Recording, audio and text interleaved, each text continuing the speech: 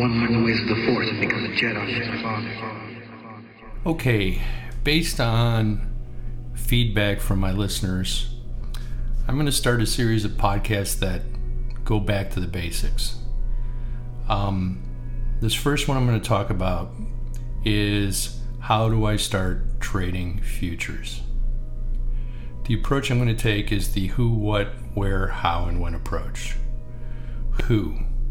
What I mean by that is, do I trade as an individual or do I trade as a business? There's pros and cons for each one of those types of strategies.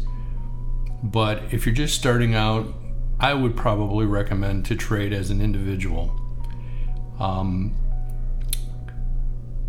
The process of getting started is much simpler that way.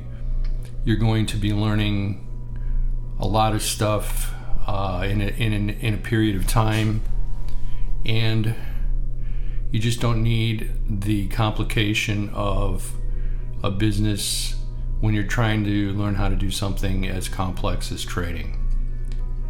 What should I trade? What instrument should I trade? Well, there's a variety of instruments that you have to choose from. You have commodities like corn and pork bellies like you hear in the movies. You have currencies like the euro or the yen. You have indexes like the S&P 500 or the Dow. You have precious metals like gold or silver. You have energy like oil or natural gas. And you have the treasuries like the 10-year treasury note. I would probably recommend trading either a currency or one of the indexes because you're going to find a lot of material in the marketplace to support your learning experience. What I mean by that is there's a lot of people that trade like the euro or the yen. There's a lot of people that trade the S&P, or what they call it in futures world, the ES. So you'll be able to find lots of videos and materials to help you in that search for learning how to trade. Where should I trade? Well, the top 5 platforms per stockbrokers.com for 2022 are as follows. Interactive Broker, which they put down as having the best pricing. TD Ameritrade, which they put down as having the best desktop platform. That is the one that I actually trade. The platform is called Thinkorswim, and it has all of the bells and whistles that I like and need to do my futures trading. There's TradeStation. This still is a really great platform with low commissions that's available for you out there, that's been around for quite a long time. You have E-Trade, which is listed as the best web-based platform out there. And then you have good old Charles Schwab, which is listed as the best balance offering, meaning they probably do everything. Whereas at the top of the list, you have very specialized brokerage accounts where Schwab is way more generalized. How?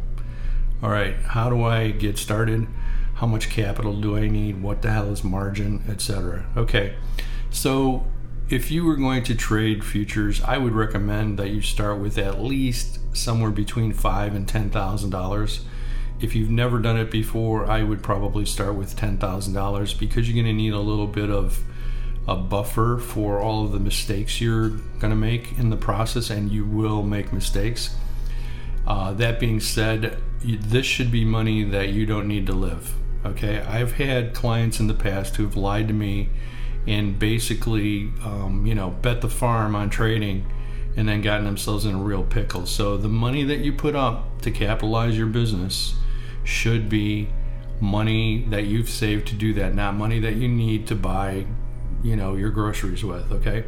So just be cautious from that standpoint. So anywhere between $5,000 and $10,000 to start. You're going to want to open a margin account. And a margin in futures is different than margin in a stock trading account. So in a stock trading account, when you open a margin account, they give you, I believe still 4 times your trading margin to trade stocks. So if you qualify as what's called a pattern day trader, which means you take more than 3 trades in and out in a given instrument or number of instruments. They want you to keep a certain amount of equity in your account in order to be able to day trade. Back in the day when I did it, it was about $25,000. I think it's still up there at like $25,000. And that's how margin works in the stock trading world. In the futures world, margin simply refers to the amount of money you need to keep in your account to trade a certain amount of contracts when you're going to trade futures. So for example, I trade the euro, and the cost per contract is $3,498 per contract. So if I want to trade one contract of the euro, I have to have at least $3,498 in my account. It doesn't allow me to leverage that and trade 10,000 contracts of the euro. I can only trade one. That's one of the reasons that I chose to trade futures, because it forces you to be conservative. Whereas in Forex, which has ridiculous leverage, and stocks, you can get yourself in a lot of trouble with margin really, really fast. Whereas in the futures world, you can only trade what you have the cash in your account to trade. So if I want to trade 2 euro contracts, I have to take that $34.98 and multiply it times 2, and I have to have that much money in my account. So that'll give you an idea of how much you need to capitalize your business. Why? Why do I trade futures? Well, futures provide a great deal of liquidity in the trading sweet spot where I trade, which is basically 8 a.m. to 10 a.m. Central Time. You have the European market coming to a close, and you have the U.S. market beginning to open up. So you have the largest number of humans trading, not bots, not algorithms, humans trading during that period of time. That's when the market tends to move. That's when you have the best liquidity. And also because futures are measured in increments of ticks, you can be very precise about your entries and your exits. So for example, in the Forex marketplace, they make their margin on the spread. So the spread is the difference between where you get into the trade and where they take their cut. So let's use easy numbers from 1 to 10. If I wanted to get into Forex instrument whatever at the number 2,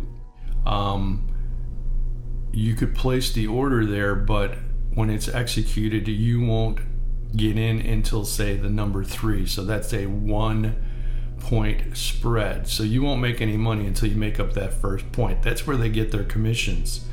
That's how they make their money. Whereas in the stock market or the futures market, it's a fixed commissions. For example, in futures, it's like $6 and change per contract, how the commissions work on that. And then in the stock market, it's anywhere from $4 to $7 or $8 per trade.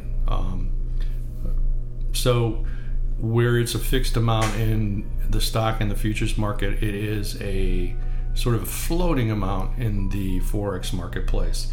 So that all has to be factored in. Whereas in the futures market, you can get in very precise. In the Forex market, it's really sloppy. So you have to get used to that. And finally, tax simplicity. I've mentioned this in other podcasts.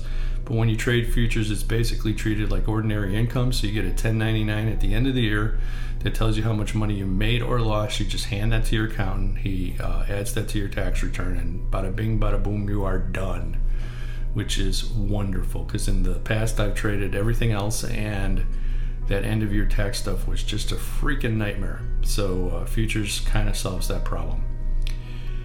All right, let's move on to the markets and the market overview.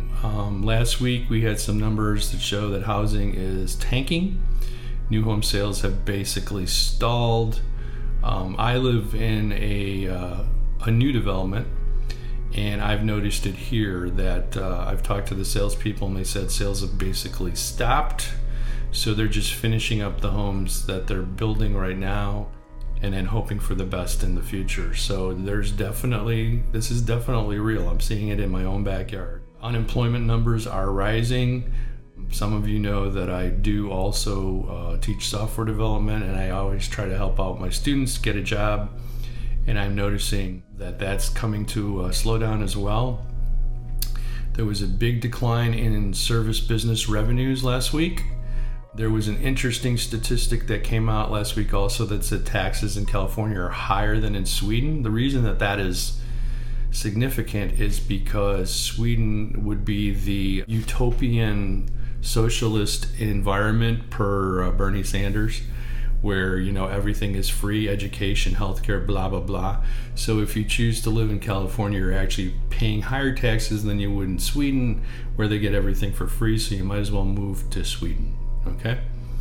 And then also a statistic came up that the American standard of living has been declining since the 60s. I would tend to agree with that, and continues to decline. So everything on the economic front is not looking too good. Hate to be a downer, but I'm not going to lie to you either. All right, finally, please subscribe to the podcast if you like it and you're interested in it. Please go to the website, WaveWriterTrainingTechnologies.com. Check out the free quick start guide to the new WaveWriter Bill IntelliTrend trading system. You can download it and see what that looks like. Also, I've started to post my trades on TikTok and Rumble, so you can see that stuff out there as well. That's about all I have for you this week. So over and out from Bill.